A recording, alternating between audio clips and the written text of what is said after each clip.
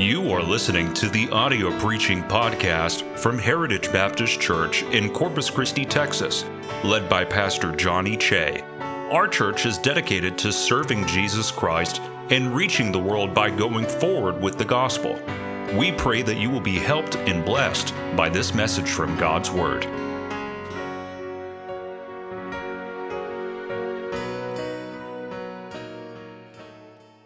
God bless you, kids. God bless you. Think of the joy that we have had just in this past week. So many of you are here texting one another and texting my wife and texting one another and texting my wife, trying to find out answers from God's book. And it's not some random question that is not going to matter in eternity. Let's study where Cain got his wife. Why does it matter? Really, why does it matter? And let's study this and let's study that and let's study dates and all these different things. I listened to a message the other day from Brother Jack Hiles, and it was amazing. He said this, I'd rather study history than prophecy. You need to listen to it. It's very, very interesting. But we are looking at a question. The question being, how can Jesus say resist not evil without destroying eye for eye, tooth for tooth? Let's be reminded by looking back at Matthew chapter 5, and we will start reading there. Matthew chapter 5, and we're going to read verse 38. We'll go through 42. Even though we did not read 42, it's going to come back in a little bit of at the end. And so I don't want to have to read it then. We'll be able to roll right into it. But what we're really focusing on is verse 38, 39, 40, and 41 of Matthew chapter 5. Now, if you remember in the Sermon on the Mount, is Jesus saying, do this, or is Jesus saying, think this? He's saying, think this. Now, how many of you are leaders of people? How many of you are leaders of people as far as at your job, in your, men, whatever, okay? But if you're in management somewhere, you are leading people.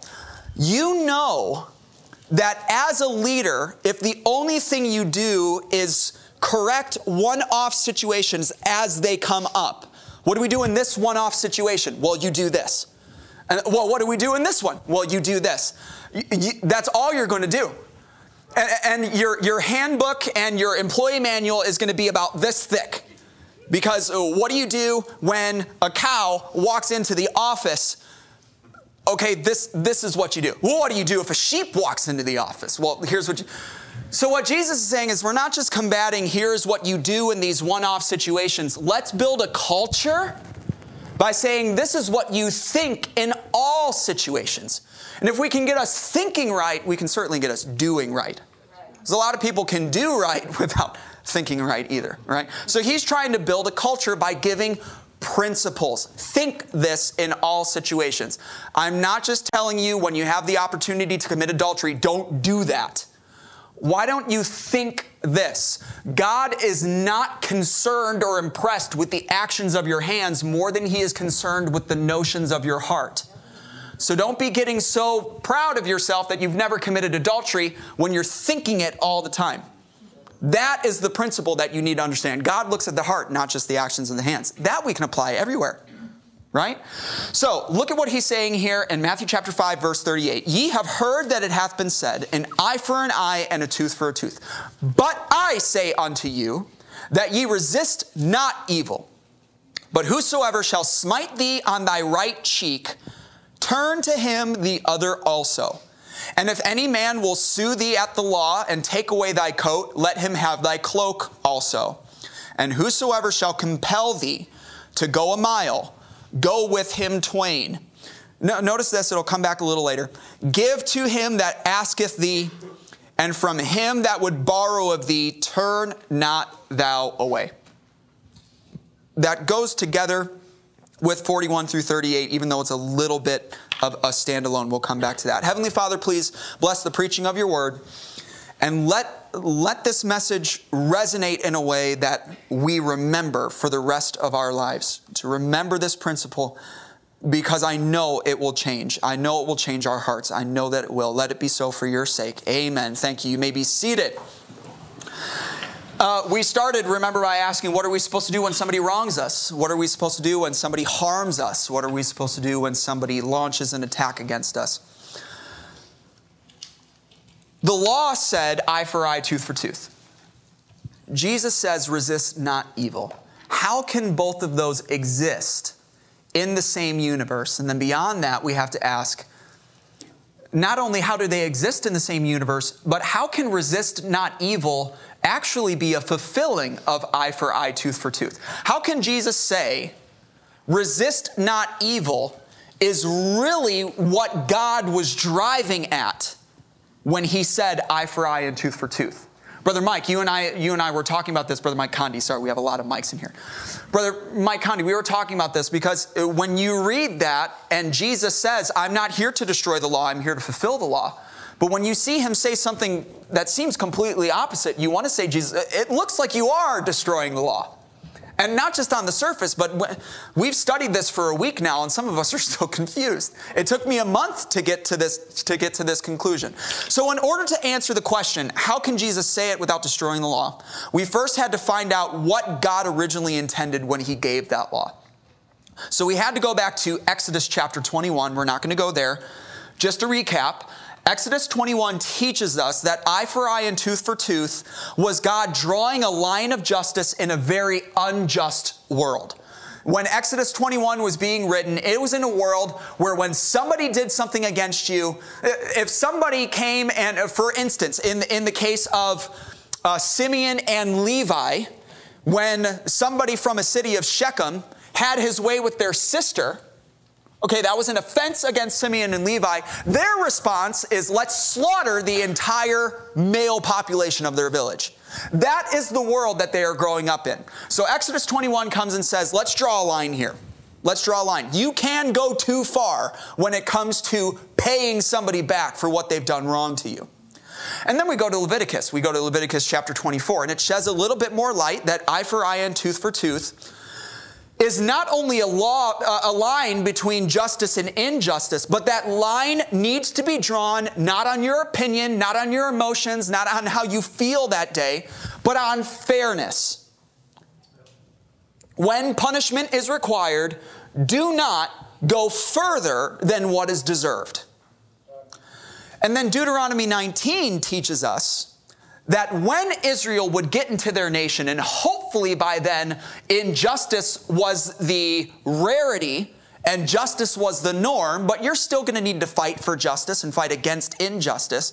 When that happens, let me tell you what your national courts are supposed to do.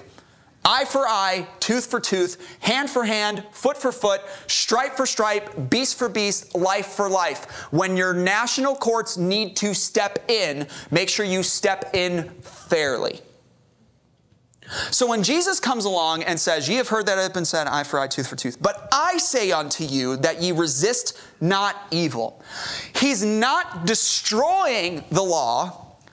He's destroying how the law had been twisted. And he's going to destroy how it had been twisted by teaching what God actually meant when he gave that law to begin with. And what Jesus says is, when God said eye for eye and tooth for tooth, he was telling your national government that when a crime requires punishment, do not cross the line of justice. Because if you do at that point, you haven't established anything. You've just created more injustice.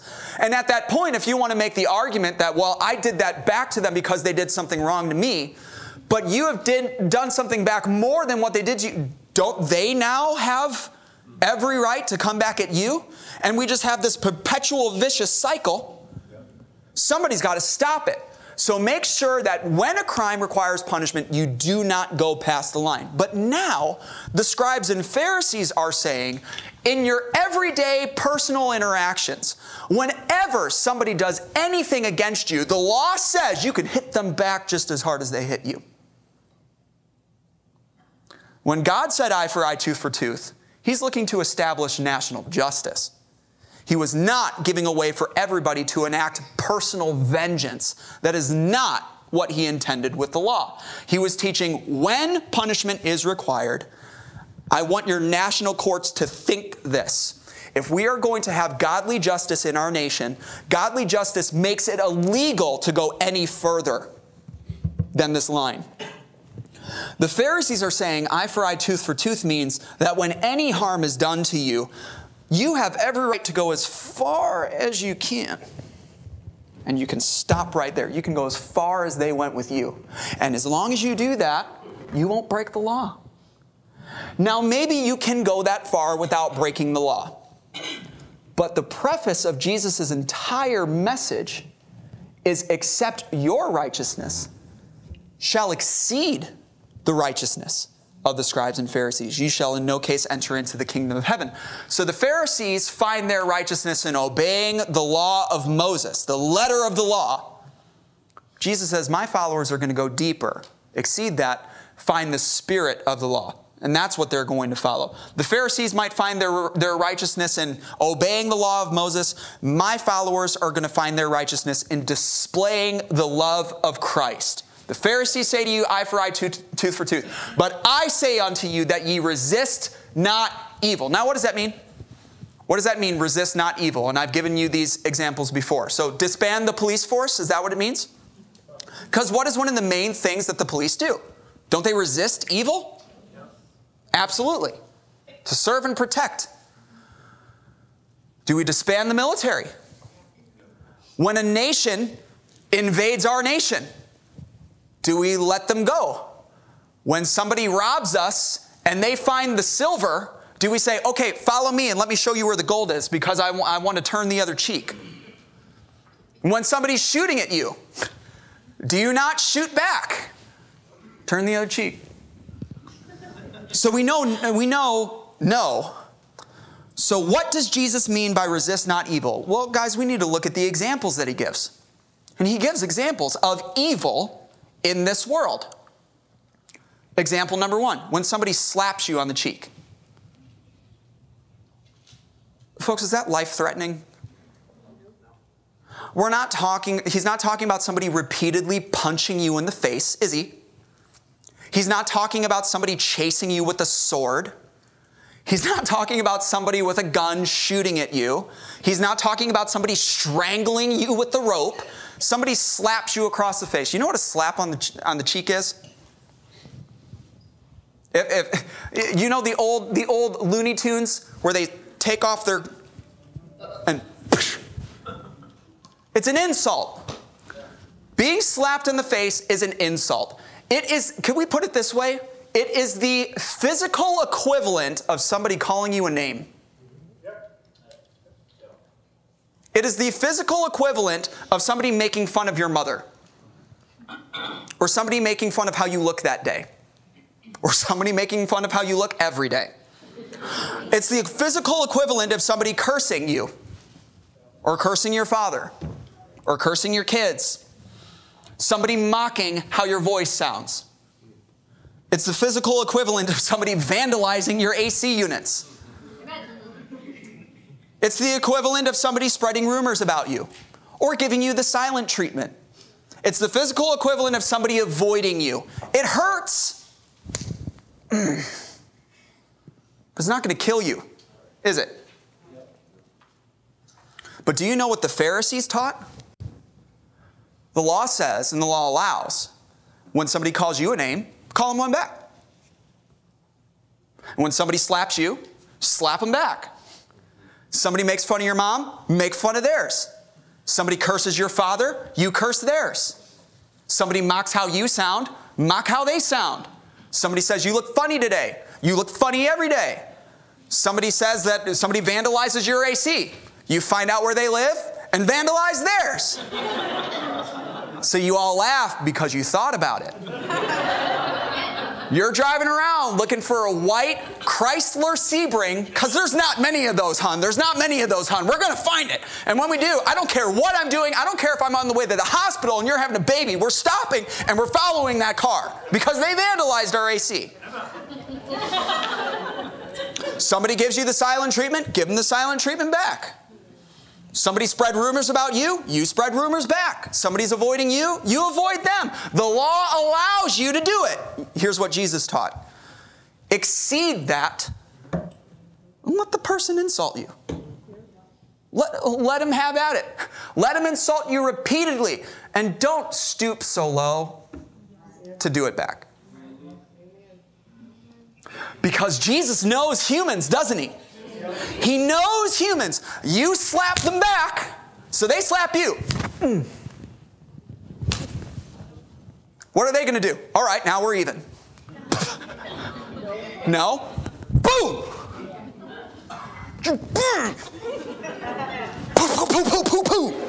I don't know what kind of sound that was, but whatever. Jesus knows when you slap the person back, when you call them a name back, when you curse their father back, when you curse their mother back, well, your outfit looks stupid too, and your nose is crooked, and you're this, and you're that. It's going to escalate. It's going to get out of hand.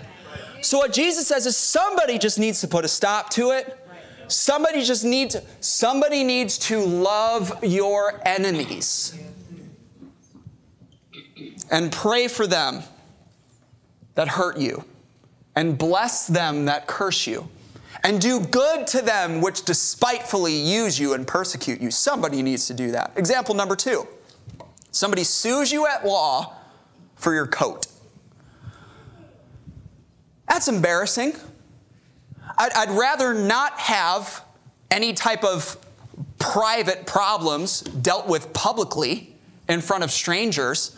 More so than it's embarrassing, isn't it a little ridiculous that we're going to court over a coat? That is the equivalent of being called out in front of a group by somebody who has a problem with you and they just want to humiliate you. That is the equivalent of being given a speeding ticket for going 5 miles per hour over. We're seriously getting a $150 ticket for going 5 miles per hour over? Seems a little ridiculous, doesn't it? I mean, there are criminals out there vandalizing ACs, and you're pulling me over? That is the equivalent of somebody making a mountain out of a molehill, right? A tempest in a teapot. Is it really that big of a deal? We're going to go to court for a coat? The Pharisees would tell you, embarrass them back. They sue you, countersue them. They call you out, you call them out. Officer gives you a ticket, get his badge number. He's calling your driving into question. You call his ability as an officer into question. The law allows it. Jesus says, guys, instead of fighting back over something so small, my followers will go above and beyond just to make it right with the person. You want my coat? It's not that big of a deal. Take my cloak too. Can we just be done with this? Not only admit if somebody calls you out in front of somebody else or in front of other people, if you're wrong, admit it. And not only admit it, but make it right with that person and build a friendship with them. Now I know what you're thinking already. That ain't fair. We'll come back to that. I know what else you're thinking. So just let them off the hook? Just be a pushover then? Because what they did isn't right. I'm not saying that what they did was right. And neither is Jesus. Resist not evil, he said. Yeah, it's evil. It shouldn't be happening. But somebody calls you out in front of somebody else just to humiliate you. Admit where you're wrong. And make it right with them. The officer gives you a ticket for going 5 miles over. Pay the ticket.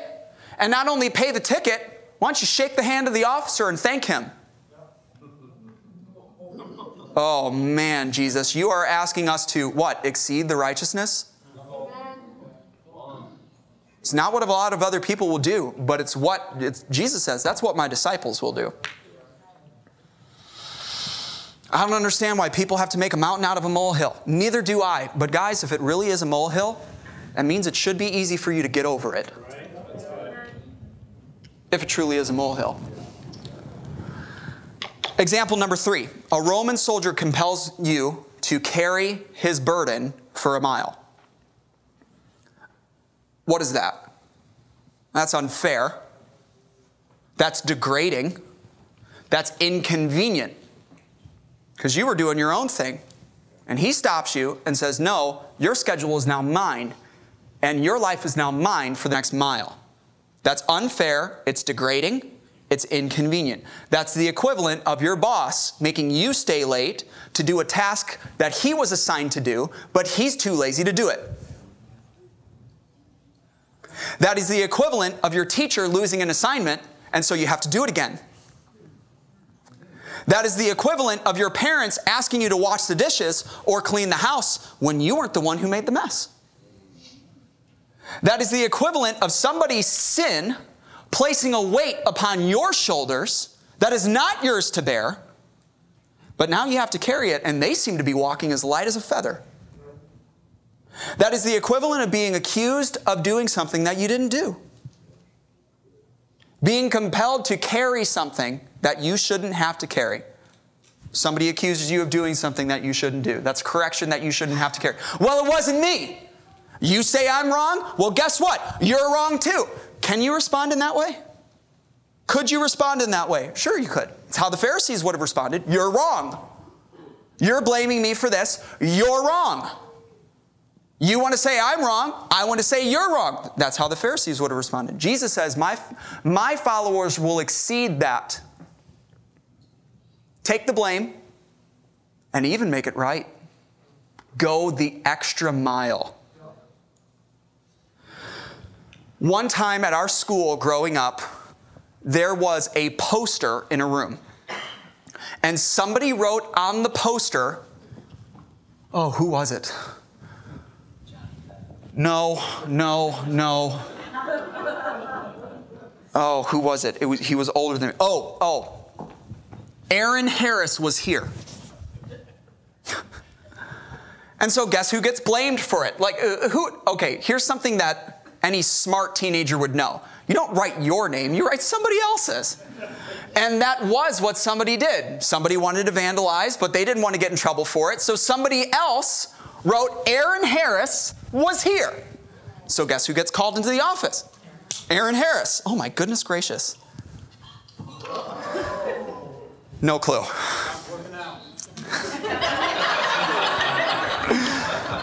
Oh man. So Aaron Harris gets called into the office. How dare you do that? You not only need to apologize to the person who bought that poster, you need to buy a new poster, and you need to all these different things. Yes, sir. And he went and he did it, knowing full well he didn't do it. What a pushover. Jesus would say, what a disciple. When somebody compels you to go a mile, the Pharisees taught, walk the mile, drop the gear, and then pray for the Messiah to come so that we can rule over these dictators. Do what your boss tells you to do, but once you have the chance to boss him around, because he's lazy and you're not, the day's coming, you let him have it. Do what your teacher requires. Do what your parents require. Carry that person's baggage of their sin for as long as you have to, and then cast it back on them as soon as you can. Do that, and you've kept the law. Jesus said, my followers will exceed that and do twice of what was unfairly asked of them to do. When somebody is unfair to you, instead of doing something unfair back, do something equally unfair to yourself. Not only complete the boss's task, do another one. And don't seek the credit for it. Not only turn in the lost assignment, turn it in better than the first time you turned it in. And not only wash the dishes that you didn't put in the sink, clean the house too. Not only clean the house that your little sisters messed up, not you.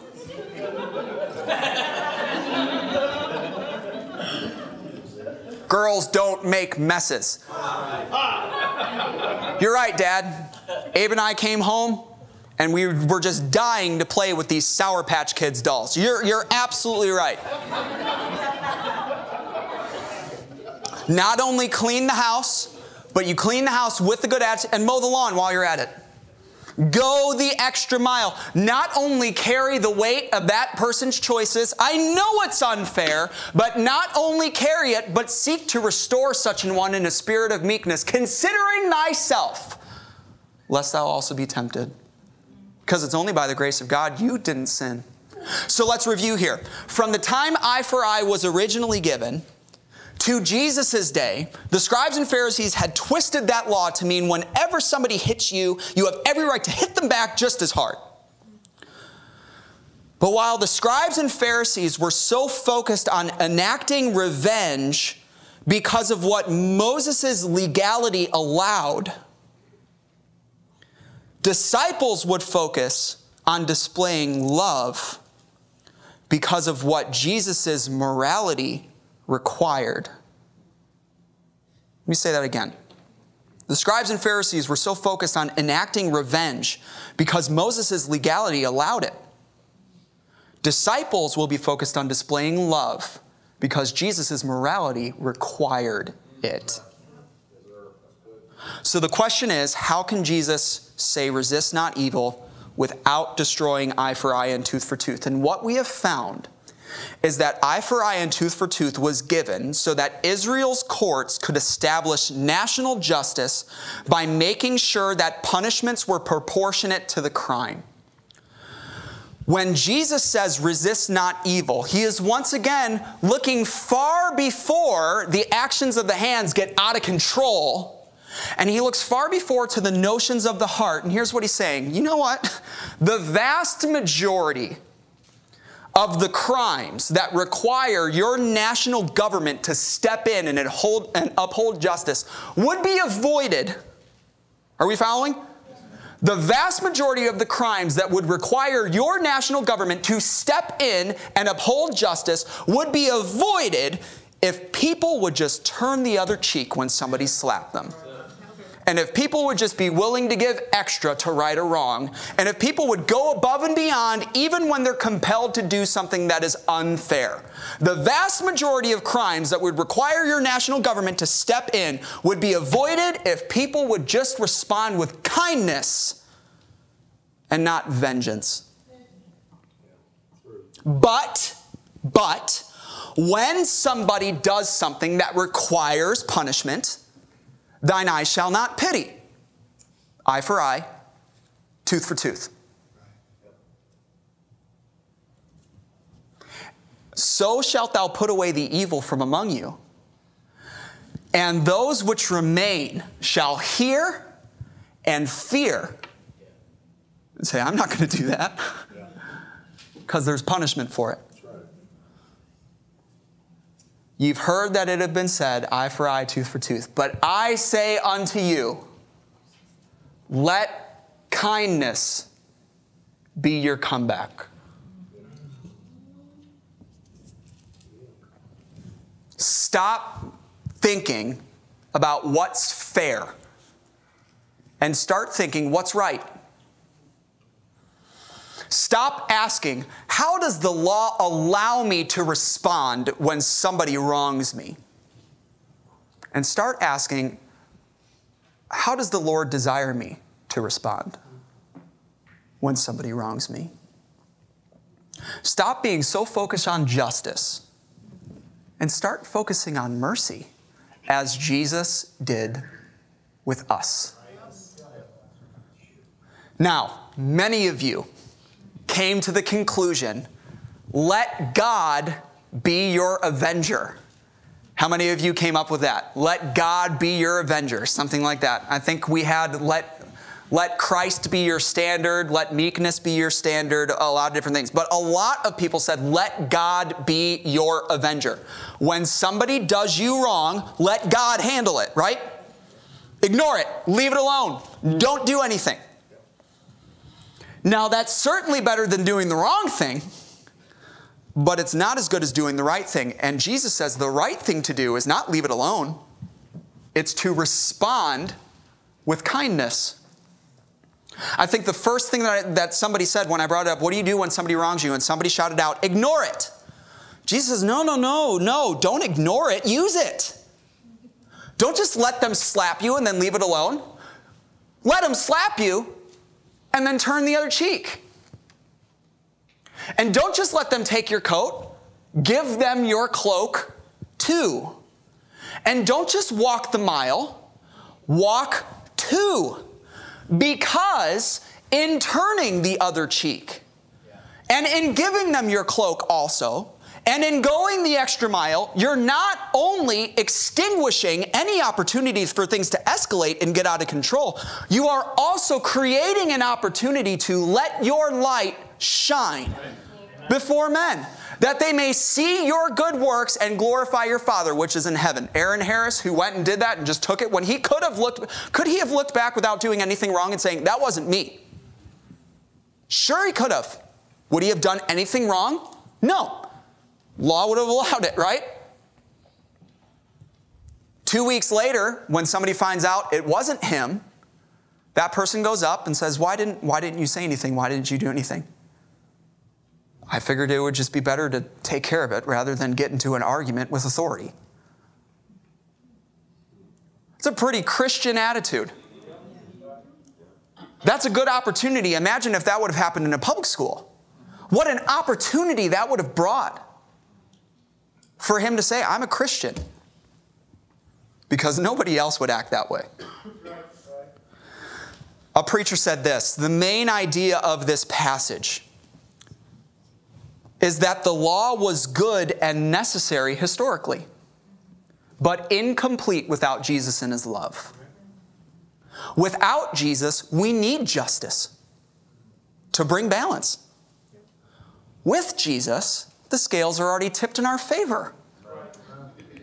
Look at verses 3 through 12 of chapter 5. They show us that even the worst that the world can throw at us, we're still so far ahead. We're still so blessed. The preacher went on to say this, through the Holy Ghost, we have a part of the same Godhead dwelling within us. And so we should act as Jesus acted in order to display that indwelling presence. Consider when Jesus was crucified. Was he not slapped in the cheek? Was he not tried in the courts?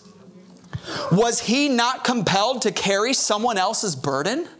And yet he endured it all. So as Jesus was the light of the world, so we should let our light shine before men. You know who that preacher was that said that? My brother. Church, I wish you could see how petty the majority of your quarrels are. I know in the moment they feel big. But think about after this. Are they really that big of a deal?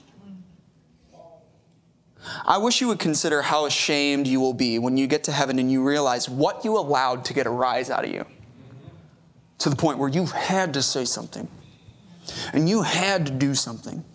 You had to resist such great evil as somebody calling you a name. You had to resist such great evil of somebody making a mountain out of a molehill or treating you unfairly. Go ahead and fire back. It will backfire. Want to get them back? Be kind. Now I know what you're thinking. If I let kindness be my comeback, that's not fair. Right? And isn't the law all about fairness? The verses that we read, ye have heard that it hath been said, eye for eye, tooth for tooth. But I say unto you that you resist not evil. When somebody slaps you, turn to him the other cheek. When somebody sues you for your coat, give him your cloak. When somebody compels you to go with them a mile, go with them twain. And then he says this, give to him that asketh thee, and from him that would borrow from thee, turn not away. Jesus says in those few verses, there are two great marks of a Christian. One is forgiving people. When somebody slaps you, let them, forgive them. When somebody embarrasses you, makes a mountain out of a molehill, forgive them. Let them do it and be kind to them in return. When somebody treats you unfairly, forgive them. Verse 42, you know another mark? Giving for people. Two things that mark a Christian, that mark a disciple. Forgiving people and giving for people. Do either of those have anything to do with what is fair? Absolutely not. I know it's not fair. It has nothing to do with what's fair. It has everything to do with what is right. But preacher, if I let kindness be my comeback, that lets them off the hook. Oh, does it? Oh, does it? Proverbs 25. Let's go ahead and turn there.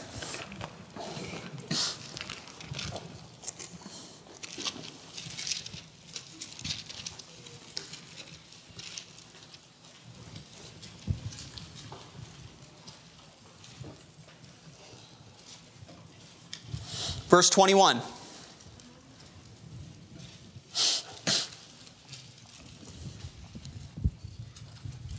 If thine enemy be hungry, let him starve. And if he be thirsty, serves him right. Give him bread to eat, give him water to drink.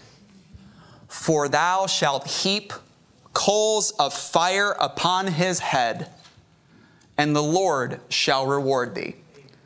What does it mean to heap coals of fire on somebody's head? Well, if I just imagine that happening to me, you know what I would say? Get it off. That hurts. Not fun.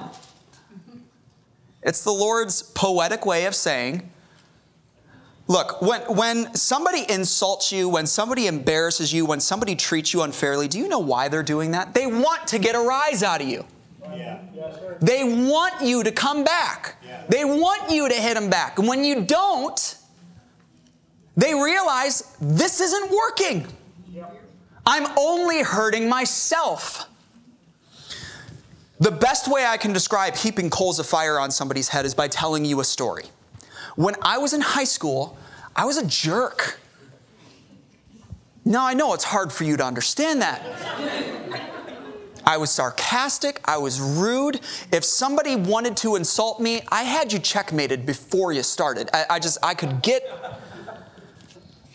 tell you things that I said to people where they wouldn't talk to me for months. I think Brother Ben probably knows a couple of them. Oh my goodness, what I said to people. And I should have just let it go. But there was this one kid, Phil Johnson. And oh my goodness, I tormented that child. He was in the same group. He was in the same grade as me. He was bigger than me. He could have, but he never did. And I raised Cain for him. There was one time, my best friend's name was Curtis. His mom, Mrs. Davis, was a teacher. And she said, Johnny, there was one time, she told me this far after high school.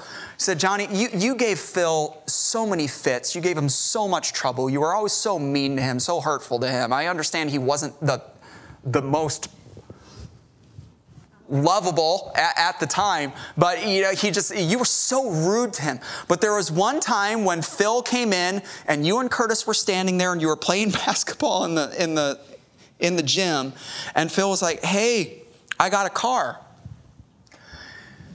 And apparently, allegedly, I looked back and I was like, what?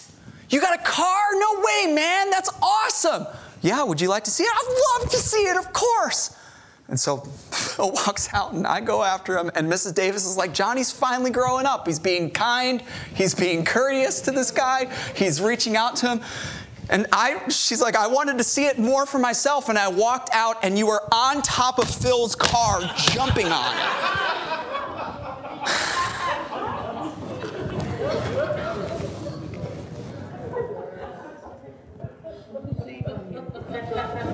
I was horrible to him.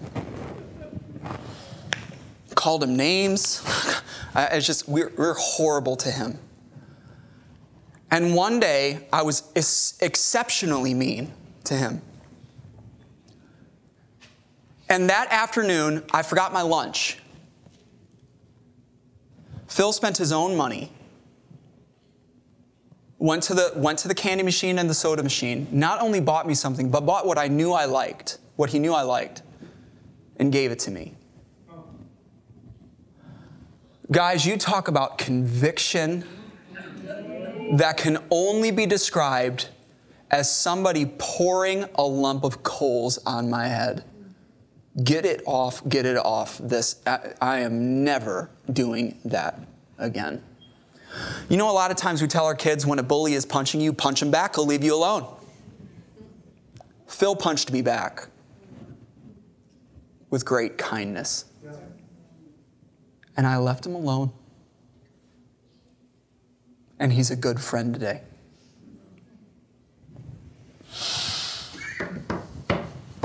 When you come back with kindness, you're not only frustrating them, but you're also telling God, that's the one. And at that moment, God says, I'll deal with him. All right, God, burn him! Let him have it! The guy's a jerk. Seriously. Easy, Jonah. Right? Easy, Jonah. God's way of eliminating their evil might be to save them. Look, there are two ways to stop an evil person. Way number one, destroy the evil person. Way number two, destroy the evil in the person. And God's way, and what he wants our way to be, is way number two. How do you overcome evil?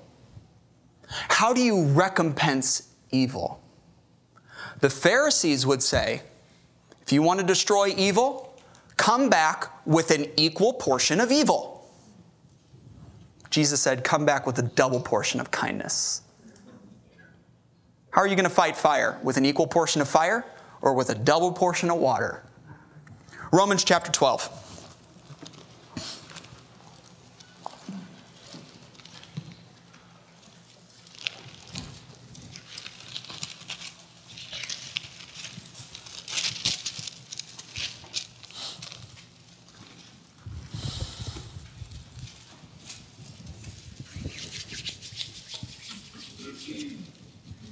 Verse 17, ready? Recompense to no man evil for evil. Provide things honest in the sight of all men, if it be possible. As much as lieth in you, live peaceably with all men. Dearly beloved, avenge not yourselves, but rather give place unto wrath, for it is written, vengeance is mine, saith the Lord, I will repay. So, to say, let God be your avenger, you're halfway there. But it's not just letting God do something, there's something for you to do too. Let kindness be your comeback, and then God will be your avenger. Therefore, if you want God to be your avenger, if thine enemy hunger, feed him. If he thirst, give him drink, for in doing so thou shalt heap coals of fire on his head. Be not overcome of evil, but overcome evil with good. So the next time you're proverbially slapped in the face, somebody calls you a name, somebody makes fun of you, somebody does something hurtful, but it's not going to kill you. Can you call them a name back? Yeah, but have you made anything better? And it's going to escalate to the point where national courts might have to get involved. You know, the most murders start with a name being called. Can we put it that way? You know that most of these big crimes started a long time ago where people just couldn't let something go. So the next time you are proverbially, I'll get it, sued for a coat, you're publicly embarrassed, you're pursued for petty reasons, or you're made to walk a mile, you're taken advantage of, you're treated unfairly. And everything within you says, get them back. Let kindness be your comeback. You'll heap coals of fire on their head, you'll let your light shine, and you will greatly please your Father. Only disciples will get that one.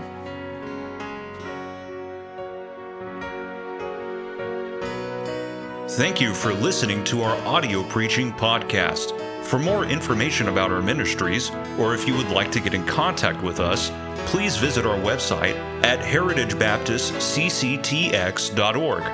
May God bless you as you go forward with the gospel this week.